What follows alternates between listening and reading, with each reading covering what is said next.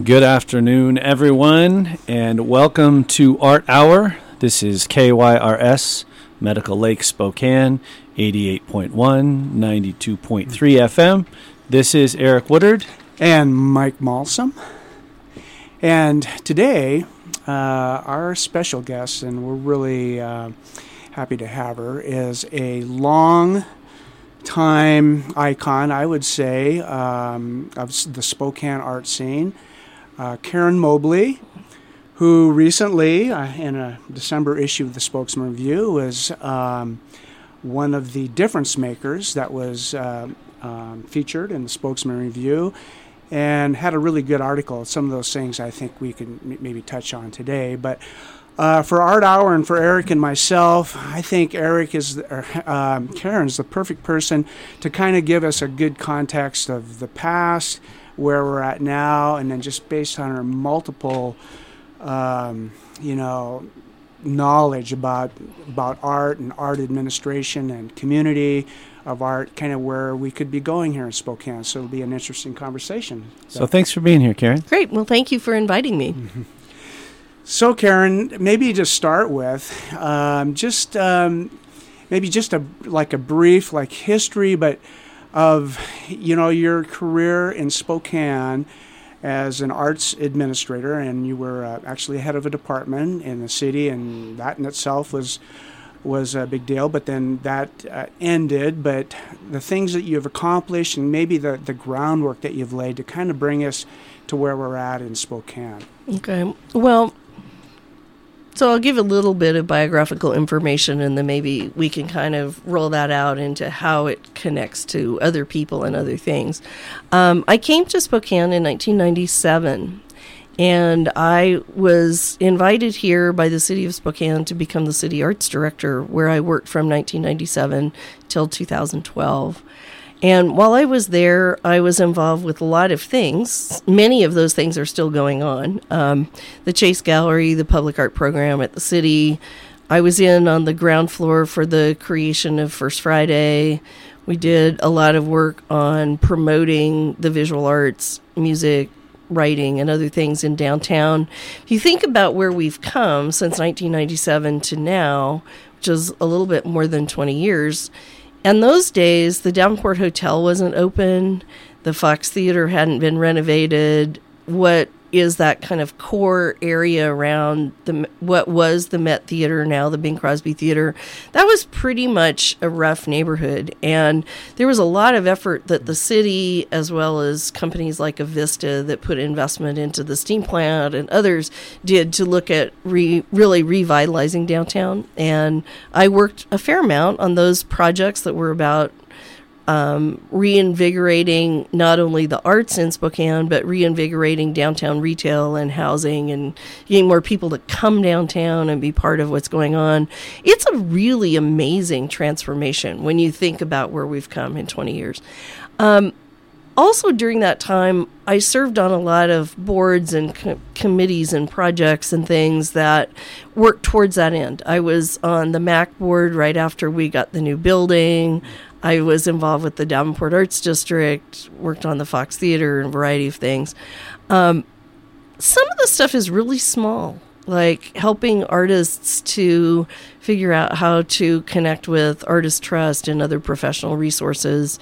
I've been teaching arts administration, what we call leadership in the arts, at Whitworth since about 2000 or so. So you figure, we have 18 years of a small class every other year of young people who are, in some cases, leaving Spokane, and in some cases they're still around Spokane, either working in volunteer capacity for things like FemFest or the Film Festival, Spokane International Film Festival, SPIF, other things like that where the students have stuck around. Sort of parallel to that, all the way through, I've been working on my own art. I've been writing poetry. I've been doing a lot of writing about art and artists, not just for Art Chowder, sometimes for Spokane Coeur d'Alene Living, sometimes for other people. A lot of times people ask for support for people to tell them, things that are going on here. It's been an interesting ride. I got laid off from the city at the end of the Mary Verner administration, beginning of the Dave Condon administration, and we began trying to figure out, actually before I was laid off, a way to continue a lot of the programmatic things we were doing at the city. And through that work, Spokane Arts, which was born out of our booster organization, which is the Spokane Arts Fund, was kind of formed into its new form, which takes both some of what was the city's program and some of what was the Arts Fund in a 501c3. And they have a contract with the city of Spokane to do certain things. They've had a contract with the Spokane Public Facilities District. They're officed with Visit Spokane. We've created a pretty good structure that is working.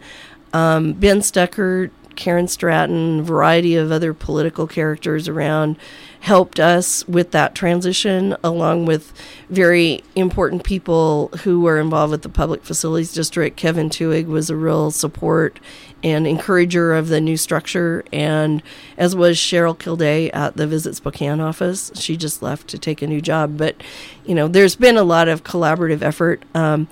Spokane, when I haven't really left Spokane Arts, but I work for them just on a contractual basis. Melissa Huggins is the director there, and there's a staff with Micah Maloney and Shelley Weinkoop who does the Saga grants. And so I'm around. I'm doing some public art management for them. We just announced a new project that we're looking for artists for, which is a work of art that's going to be commissioned for Peaceful Valley that will be done at the south end of the Sandifer Bridge, where the Indian encampment was historically. And there'll be, it's not quite up on the website, but it's up on our Smarter Select for Spokane Arts. It should be going out in the newsletter in the next couple of days. There'll be a deadline for artists requesting for qualifications for March 22nd. There's a bunch of other Saga stuff, or Spokane Arts stuff going on. There's vacancies on the Arts Commission if people are interested in volunteering for that. There'll be a grant training that Shelley's doing on March 2nd. We're still involved. Spokane Arts is still involved with First Friday. It's always been interesting to me to be working on the administrative end of First Friday, because I'm also showing at Marmot Art Space and other places in the community. So I'm kind of an audience member, an artist, a worker bee, although the Downtown Spokane Partnership mostly does all the work for First Friday now. Spokane Arts is also currently sponsoring a Humanities Washington program, which will be on March 23rd, which is called She's Traveled Solo, Strong Women in the Early 20th Century. And it's a program about female role models around the state that's being done by Tessa Hullis, who's an artist and a writer. Spokane Arts has got their fingers in a lot of things. It's been fun to stick around and kind of watch it grow and change and have a chance to kind of see what's happening. It's also nice to not be there all the time and be able to pursue some of the things that I'm working on.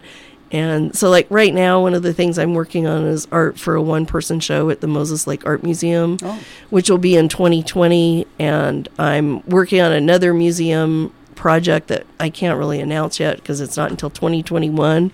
That will be in Montana. So it's been fun to have more time to really dig into my own work in a way that I wasn't able to when I was working full-time-ish plus. As being the director of Spokane Arts is not really a full-time job. It's a lifestyle. So now that we don't have that particular position, do you think Spokane is the current format with Spokane Arts and maybe the collaboration projects that are going on between Spokane Arts and other nonprofits works well for Spokane, or do you think the Spokane art community could grow even more, though, if it was actually part of the city and a budget that was part of the city and branching out from there? Well, I guess I would say this. I think there's wins and losses with being inside the city and not being inside the city. One of the advantages of being inside the city is you're closer to the people who are directly involved in the creation of infrastructure. So that matters if you're trying to do public art. Obviously the Chase Gallery's been in the City Hall building since the City Hall building was renovated in the 1980s. And it was easier, I think, for the management of the gallery and its programming to be inside the city. There's some nimbleness or flexibility that comes with not being part of an established sort of civil service system. Mm-hmm. So Spokane Arts has a lot more, I guess I call it specialists in different areas, but we only have one full-time employee, and probably, it gives us nimbleness, but it doesn't necessarily provide the benefits and the opportunities for the employees that work there. So as we're shifting into this gig economy, which is affecting so many people who work in so many fields, I feel like it's good in some ways because it gives us nimbleness. And in other ways, it's not so great because it also means that we're probably, this is Karen speaking, this is not a policy thing for the Spokane Arts, but I think we're going to see a lot of turnover because just the way we see a lot of turnover, frankly, in all the arts in Spokane, you have people who take an entry-level job, and that entry-level job doesn't pay that well, doesn't have that many benefits. So what I will say is I think we'll see with Spokane Arts what we see with other arts organizations in Spokane, people coming in, working for a short to middle amount of time, getting some good skills, and then doing what Ann Claire Mitchell did, which is with Richmond Art Collective and Artist Trust, in moving to the Kohler Art Center because she could get full-time work with benefits, with more opportunities for her to develop both professionally and personally. And that's a real challenge that we face in Spokane. We have some of the bigs, like the Symphony and the MAC and Spokane Civic Theater. They have permanent full-time jobs, some with benefits, where people come and they may spend a fairly good portion of their career here in Spokane. We also have a lot of organizations that are both kind of smallish, startup-ish, if you will. There's not a lot of full-time work, and people come and they work and they do things, and maybe they don't stay. I've been here for 22 years, and in the amount of time I've been here, some of the arts organizations have had 7 executive directors. So if you look at, the MAC has had a lot of turnover, Symphony's had quite a bit of turnover, Civic has had quite a bit of turnover. Some of the things connected to the universities haven't turned over as much. There's only been 2 directors of the Gen Art Museum in the time that I've been here. I would also say this is not unique to the arts in Spokane. It is a thing that affects many, both professional sectors and it affects kind of how the community works. You see it with other professions. If people come, maybe they are in some other kind of industry or they work for a bank or something. They may come, have a job here for a while, and then either move to a larger city where there's a bigger opportunity for them, or they might move to the next up, not to New York City or something, but to a Denver or a Salt Lake or a Minneapolis that's little bit bigger than Spokane, with more professional development, where more professional opportunities. So, it's kind of a sad thing in a way, and in another way, I think that's the way of the world. Well, Eric, the last interviews we've done, this subject has come up, I think, in just about every one. It's almost many of the artists. It's become mercenary almost. You're going to different jobs where you might fit in for a niche or a different project or things like that. So you really have to the hustle part of making a living becomes really prominent versus you're in an established environment. It could be university, it could be city government, and sometimes you can get mired down by the bureaucracy, and having worked in a large school system, it's a double-edged sword too. It's so slow, and all of the different policies and procedures. So if you want to do stuff creative, sometimes it's a huge frustration. So I'm not, what makes you the most creative? Well, I guess I don't know what makes me the most creative. I do think that if you're not making enough money, which a lot of artists in all disciplines in Spokane are not making enough money. If you're not making enough money, you're always worrying about the fact that you're not making enough money. And I think that can be a real hindrance to being creative. Because if you're worrying about your money, you're worrying about your next freelance job, you're worrying about whether your class is going to have enough enrollment or whatever, then you're putting your creative energy into survival. So even though you might be in a slow, maybe even sometimes kind of, crazy machinations of bureaucracy, at a certain level, having a stable job gives you a level of security that allows your brain to be freed up for doing that. I think I kind of, and I don't know, I'm in a position that a younger person wouldn't be in. I like the fact that I can do a variety of different things because I'm frankly kind of too smart for my own good. If I'm in a place where I have too much rhythm, then I start acting out to create new projects, or I create problems for myself. So currently, I'm contracting with Spokane Arts. I'm doing display cases at the airport. I'm teaching one class at Whitworth. I'm teaching for the art school. I'm working in the studio. I've been working on my book. I'm doing some volunteer things that are around international projects, which doesn't really have anything to do with the arts, but it has to do with my personal service in the world. And I'm doing some other, volunteering for church things and political things. And I'm happiest when there's a lot of variety because I find that things feed into each other. I'm doing some work with one of my projects with the city where I'm learning a bunch of stuff about the Spokane River. Well, I've been painting about the Spokane River and rivers and writing about rivers for the last 5 years. And, the projects really actually don't have hardly anything to do with each other.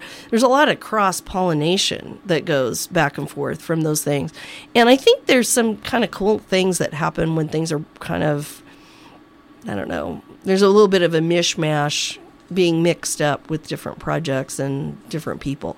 I think it depends on the person. I mean, I think about Agnes Martin. You may know who Agnes Martin is. She was a pretty famous American-Canadian painter.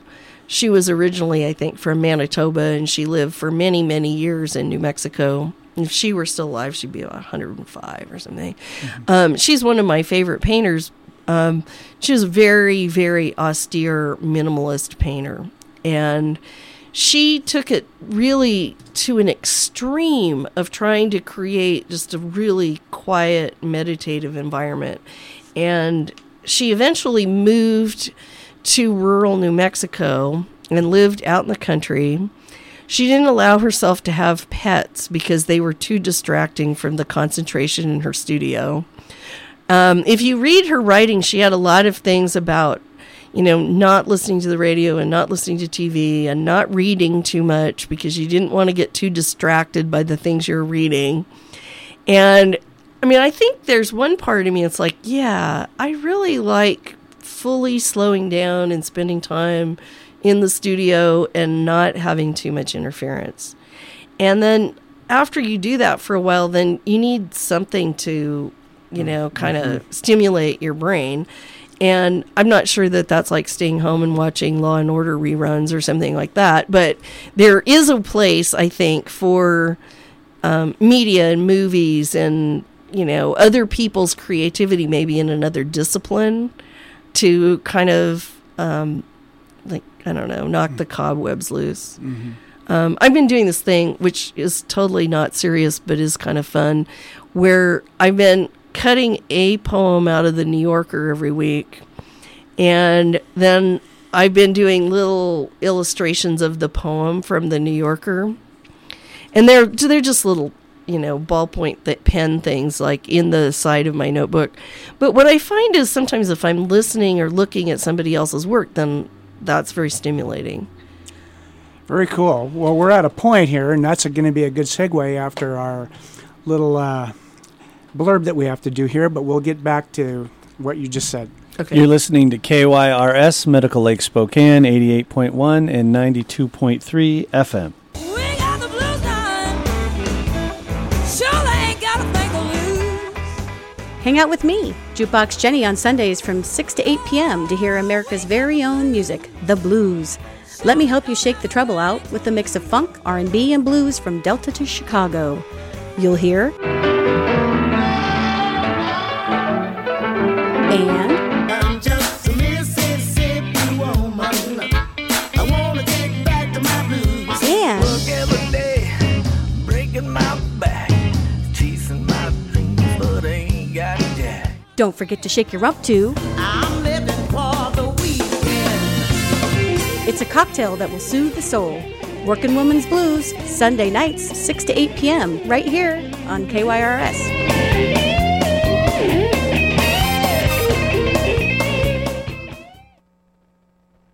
This is your live and local calendar for Monday, February 18th to Thursday, February 21st. The live and local calendar receives support from Treefort Music Fest, located in downtown Boise, Idaho. First round of artists have been announced, including Liz Phair, Vince Staples, and Built to Spill, March 20th through the 24th. Tickets and more information available now at TreefortMusicFest.com. Monday, February 18th, at The Pin, The Toasters with Wasted Breath, Sid Broderius, and The Emergency Exit. At Zola, Perfect Mess. At Red Room Lounge, open mic with Lucas Brookbank Brown. Tuesday, February 19th, at The Pin, The March Divide with Alicia Marine. At the Bartlett, Thunder Brothers open mic. At Zola, Desperate Eights. Wednesday, February 20th, at the Big Dipper, Natalie Rise, Aspen Deck, and Real Life Sound. At the Pin, Them Evils with Jackhammer, Carved in Bone, and Becoming Bristol. At Women's Club of Spokane, Wednesday Night Contra Dance. Thursday, February 21st, at the Pin, Traders, Angel Maker, Victims, and Pontiff. At the Bartlett, The Love Language, and the Emilys. At Boots Bakery and Lounge, The Song Project, Open Mic and Songwriting Workshop. Live and Local Calendar receives support from the Big Dipper, an all-ages live music venue located at 171 South Washington Street in downtown Spokane. And we have a public service announcement here. Registration is now open for PJAL's 10th Annual Peace and Justice Action Conference. This year's event offers workshops on opposing white nationalism, militarism, criminal justice, and much more. Full conference lineup and additional information available at peacejustice.org. Awesome. Thanks. So, Karen, this all started, I mean, it's kind of a massive resume, and it's really impressive. But you just were describing what happened from 1997 on, right? Mm-hmm. So what I'm kind of interested in, too, is, I mean, you are living an art life in pretty much every way possible. So how did you get to that spot? I mean, what I'm always interested in, too, because it's hard for, I think, a lot of artists to say, I'm going to make my living and my life in art, and you've done that. I mean, how did you get to that point, and how did you know that you were going to do that, and what was the mechanism for that? Well, I don't know exactly. I guess the first thing I would say is I grew up in extremely rural circumstances in Wyoming. And my dad was a game warden, and my mom was a writer, and we lived in very, very, very tiny places. So I went to kindergarten and first grade in DuBois, which when we lived there was a town of, 800 people or something. Then when I got a little bit older, my dad worked as the game warden in Sunlight Basin, which is northwest of Cody, just over the mountain from Yellowstone. And we went to school in Cody and then in Powell, but we mostly lived about 50-ish miles outside of town. And we lived in places like one place we lived, we had electricity, but we didn't even have running water. And this was in the 60s before a lot of paved roads. And, we had hairpin turn, really bad switchbacks and no television. And my mom, I think, she was very creative. My dad was pretty creative too. But I think in a lot of ways I ended up being involved in the arts because my mom wanted us to be quiet, to be perfectly honest. And so we're out in the country, and, you know, you have 24 hours a day to fill with kids. You're on an elk refuge. You don't have any of the modern day distractions, right? We didn't have TV. We didn't have radio. We had big stacks of drawing paper. We had Elmer's glue. We had some toys, not a lot, books. We had a lot of time on our hands to drill, saw, dig, build boats, whatever. And my brother, my next oldest brother, Kurt, who ended up being a filmmaker and animator, he passed away a few years ago, but he was really creative. And our mom and dad pretty much, they just let us build whatever we wanted to build. And we weren't exactly homeschooled because my mom made us go to school in town. She didn't want us to become completely disembodied from the larger world. But we had a big table in our living room where, you know, normal people in the kind of situation now might have like, you know, big screen TV or something. We had a work table in our living room, and our whole family, a lot of the time in the evening, we'd just be around tying flies and gluing stuff together and drawing. And my mom put our pictures up all over the house, and we did whatever plays and, you know, tried to be circus performers and trick riders. I remember one summer I spent the whole summer trying to figure out how to jump off the barn perfectly to land on the saddle of our horse while my brother was leading us around the corral. Because, you know, I mean, it wasn't like people weren't paying attention to us, but they were kind of like letting us be. Free range parenting. Totally. I mean, we were really, truly free range parenting. And the elk refuge we lived on was over 380 acres, and we could go anywhere as long as we took a dog. You know, nobody was, I mean, and you know, there were dangers. There were moose and bears and wolves and stuff that lives out there, still lives there. But we had a lot of opportunity to do things. When I was about 11 years old, I went to work for a dude ranch, which is in Sunlight Basin. And the dude ranch was run by Lee and Doc Dominic, who were Yale graduates. He was a physician. They were friends with a lot of the modernist poets. That if you take Jonathan Johnson's History of Modernist Poetry at Eastern, a lot of the people he teaches in his class were people that came to the Dude Ranch where I worked as a kid. So when I was a kid, I had this kind of wild existence, but people were coming in and out of my world who were modernist poets. The conservator from the Hermitage came to restore a painting at the Buffalo Bill Historical Center, and Lee, who was my boss in my kid job, made sure that I had an opportunity to take the conservator from the Hermitage on a horseback ride. And I didn't even know there were conservators, but she thought I would like to know about that. And she kind of mentored me, but in a kind of absent-minded way. She was running the ranch, and, you know, I was cleaning cabins and doing dishes, but there were these famous people coming and going, and, you know, that was a real opportunity for me to see something that maybe I wouldn't have seen. And then I was an exchange student because, you know, if you live out in the country, somebody's going to send you to a city someday. And so I went to Australia as an exchange student. You don't necessarily think of Australia as being a place that's that, you know, intensely cultured, but you have obviously the indigenous population, all that, you know, the Aboriginal art and music and all those things. And I had an opportunity to go to big art museums and see things that I'd never seen before. Came back and I was like, well, I think I'm going to try to figure this out. I was very fortunate when I went to the University of Wyoming to work with a woman whose name is Judy Dennison, who's a physicist, but she had an art gallery in Laramie. She hired me. I worked in the art gallery. I learned how to be a picture framer. And I just kept trying stuff. I think I'm probably doing what I'm doing because all the things I tried to do that were supposed to be practical just didn't really work that well. I tried to get my teaching certificate. I wasn't really that interested in being a teacher. I looked at maybe doing some kind of nonprofit law or environmental law or something like that. Ended up going to England to work as a a research assistant to an art historian. Spent a whole bunch of time in London looking at art and walking around and seeing people's studios and trying to figure that out. Then I worked in Kansas City for a commercial art gallery and didn't make enough money to live very comfortably, but I did that. And I did a lot of weekend bartending and messing around trying to make enough money. Went to graduate school then in Norman, Oklahoma, which is where the University of Oklahoma is. You know, University of Oklahoma has over 36,000 students. The point that I went there, that was, the university was almost bigger than any town I'd ever lived in up to that point.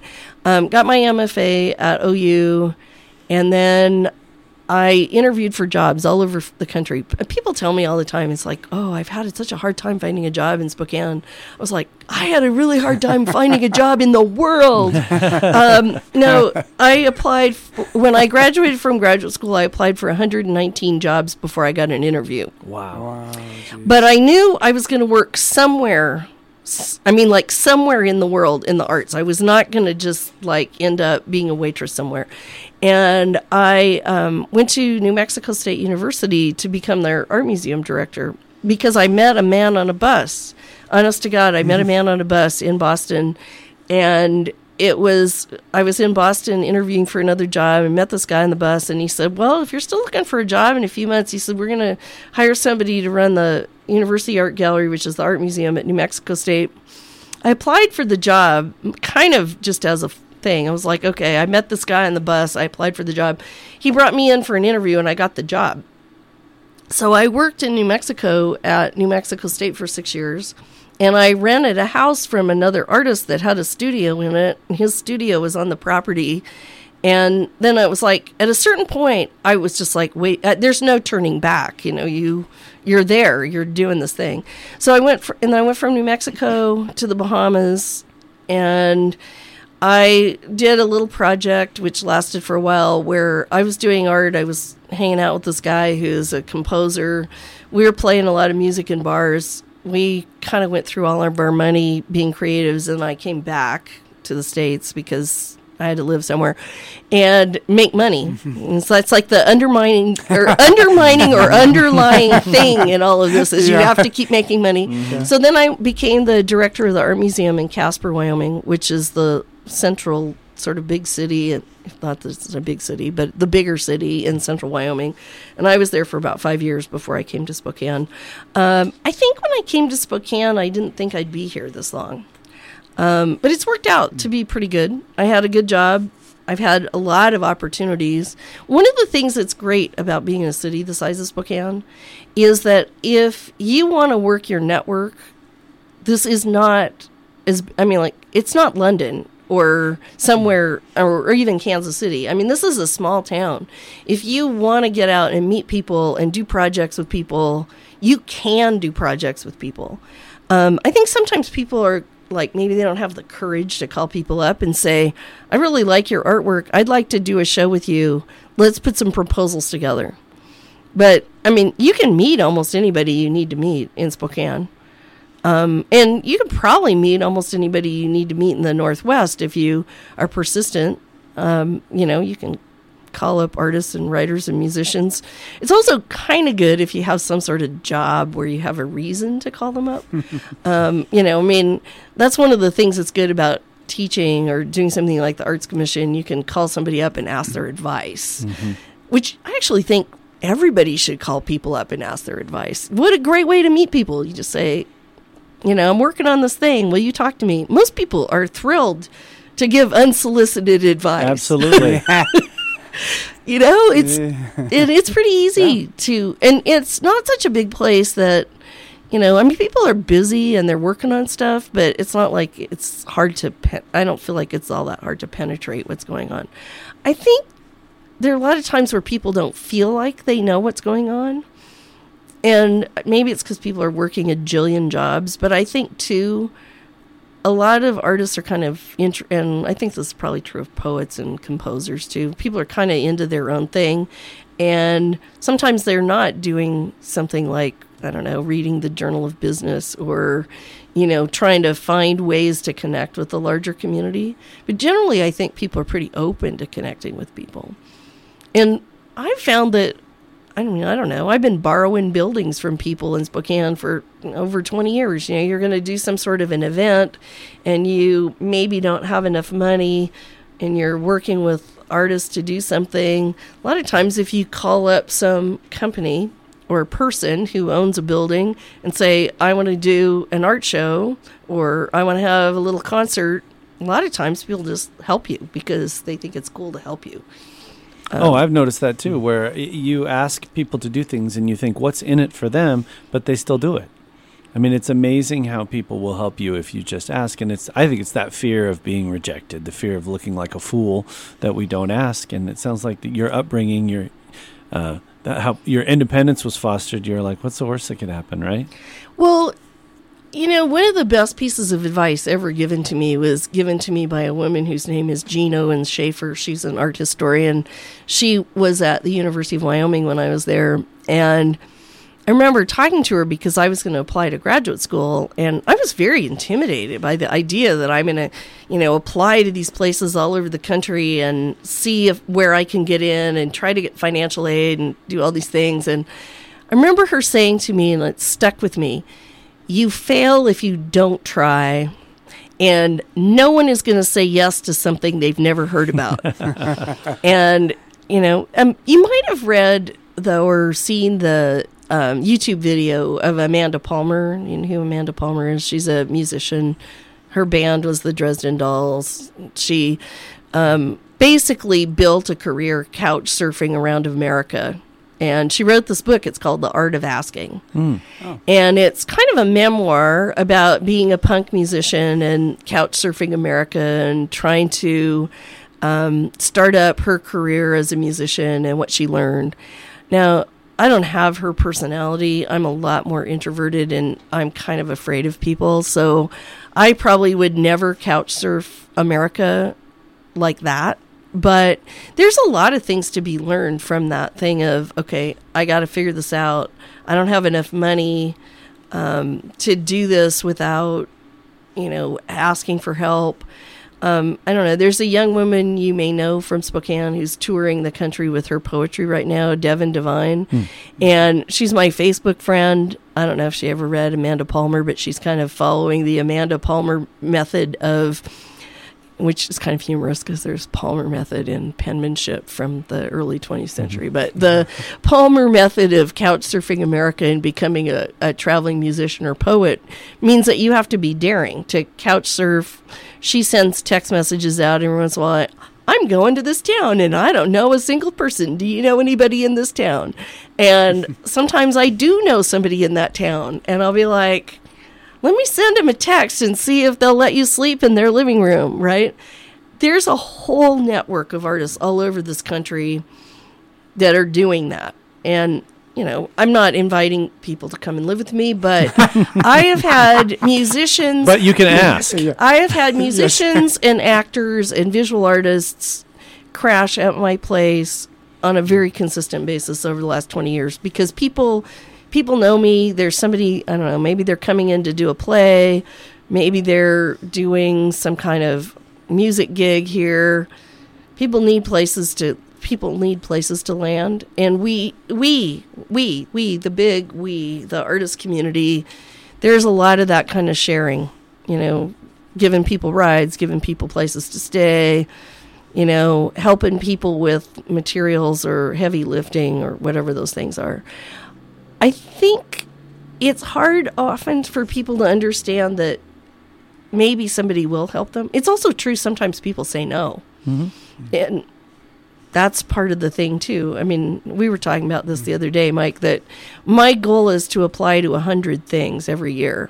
And that sounds kind of nuts. But if you're trying to be a visual artist and you're trying to get shows or get your work published or, have submit for public art or whatever, you need to be asking all the time, because if you're not asking all the time, you're not going to get enough work. And so I'm always asking. Usually 2 times a week, I try to do a grant proposal or a show proposal or something that will bring both opportunity creatively, but also money into my world.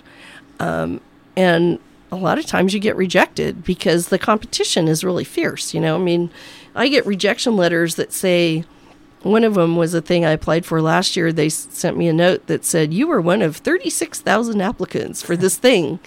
And I went, oh, no wonder I didn't get it.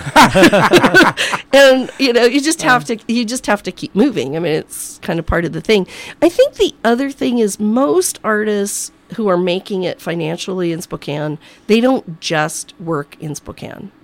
They're either sending their work out, like to other galleries or to fairs and festivals, or they're proposing public art, or they're giving lectures or teaching a class or a workshop in some other place, or they're selling reproduction rights, or they're doing things that aren't relying just on Spokane's market.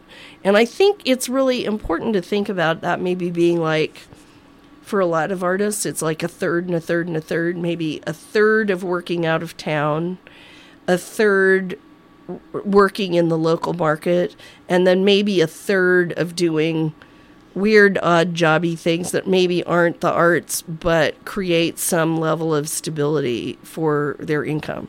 So, I mean, I don't think there's any shame in somebody being a bartender or something part of the time.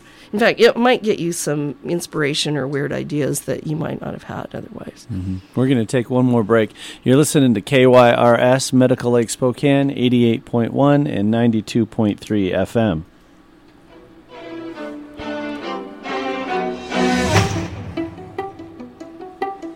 Praxis, putting a theory into practical use. Every week, hear stories from our city, region, and world about people putting ideas into motion. Join your host, Taylor, that's me, in interviews with activists, artists, academics, and anyone shaking up systems with radical action. Tune in live Mondays at 4 p.m. right here on KYRS Thin Air Community Radio. So, Karen, you mentioned earlier that you had some river paintings that you're working on now, and you've done that a lot. So what sorts of things are you working on now, other than those river paintings? Well, so I'm working on trying to get this book that I wrote published somewhere. So every week I send it to a couple places. Been doing that for 4 years. So far, so good. Nothing's been published, but I've been doing that. So what is the book? Is it fiction, nonfiction? What is it? It's a poetry manuscript. Oh. That I developed over about a 10-year period. And I've been messing with that. I've been messing around trying to figure out how to take the Cat Hair Enterprises Facebook posts and make them into humor pieces to send out, which that started as a joke, and it is actually turned into kind of being a thing that might actually go somewhere.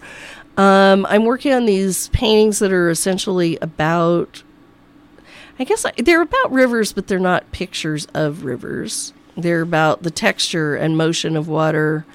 I'm also working with plants and other kinds of texture and color and surface that exists in nature. So they look pretty abstract, but they're about water and plants, things I see.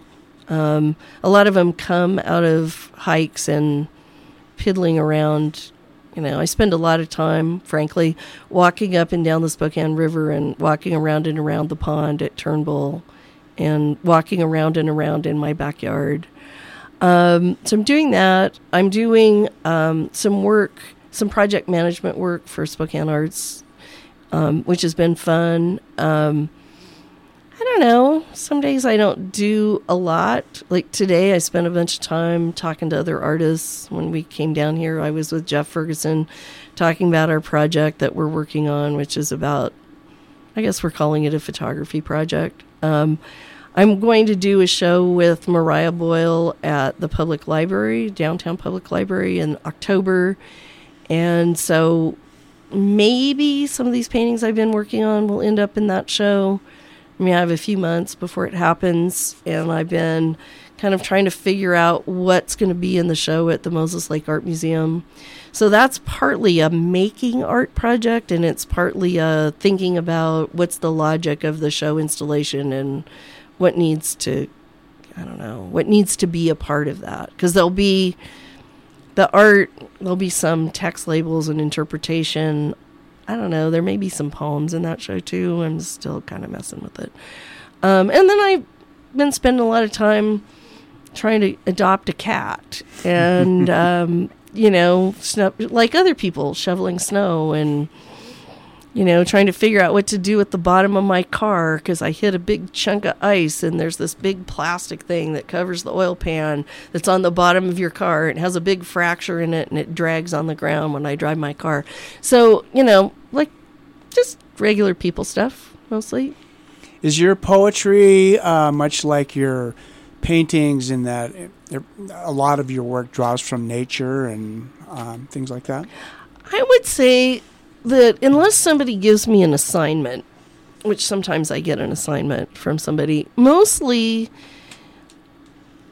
my poetry comes out of the natural world. It comes out of personal narrative.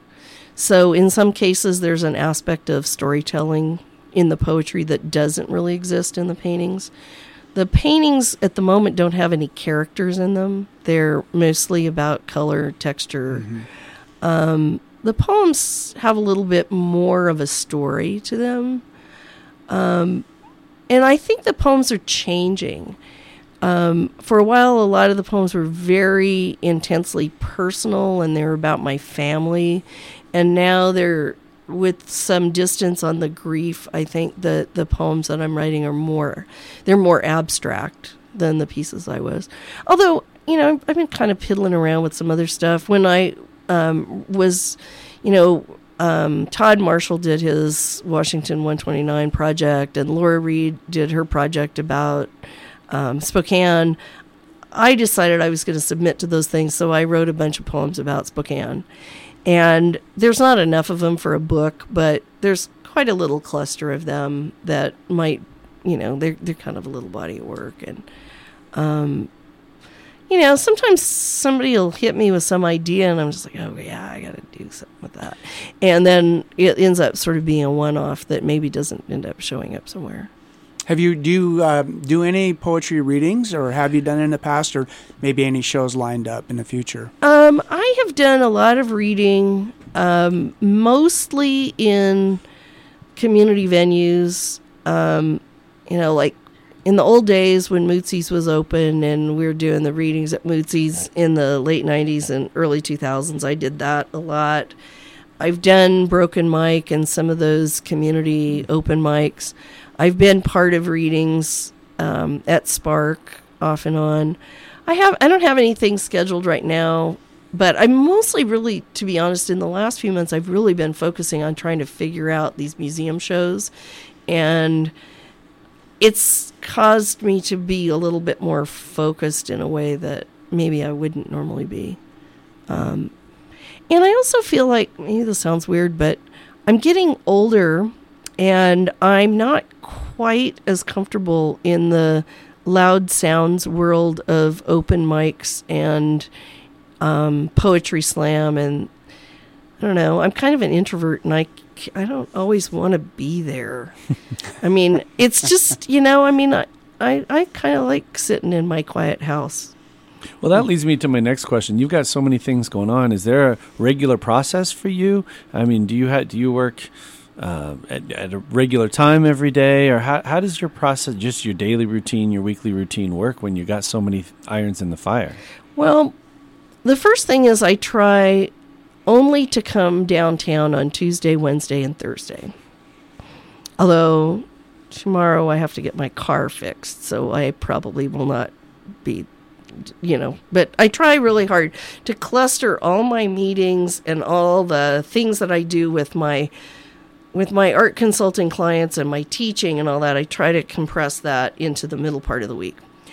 And that actually works pretty good because if you're meeting with somebody, most people don't want to meet with you on Friday afternoon, and most people don't want to meet with you on Monday because it's the beginning of the week and they need to get their bearings. So coming down Tuesday, Wednesday, Thursday works pretty good. Typically, I work in the studio on Tuesday or Monday, Friday, and Saturday. Kind of varies depending upon if there's something else that's going on, but usually pretty much on Sunday I don't work. I go to church. I sing in the choir at my church at Westminster, which is just a gas because Vern Wyndham from Spokane Public Radio is our music director, and he's possibly one of the funniest human beings on the planet. And so I sing in the choir. Usually Sunday afternoon, I do kind of cooking for the week. I'm pretty rigorous about eating at home, so I usually cook for the week. Like in 3 or 4 hours, I make, I don't know, a lasagna and a casserole and a bunch of stuff, and I chop it up and freeze it and organize my food so I don't find myself spending money I don't have. And to be honest with you, sometimes I stay up all night. Like last night I was up until, I don't know, like 4:30 or something. I was kind of on a roll. I got going on something, and I go to bed, and I'm like, nah, and I get up and work. I have this is probably obvious. I have a lot of energy, and I do pretty well with not a whole lot of sleep, but I do need a lot of time alone, which I think for a lot of years I didn't understand that. I would just be like, God, why am I so cranky? And I'm like, oh, too many people. And I think it's good. I kind of like living alone, like time to kind of rattle around in my thoughts. And right now, because I'm working from home and I'm living alone, I can work whenever I want. Nobody is going to be in the way, right? And I have to show up for meetings and stuff, but I can stay up if I want to for 2 days, which I don't usually do that, but I can if I'm on a roll.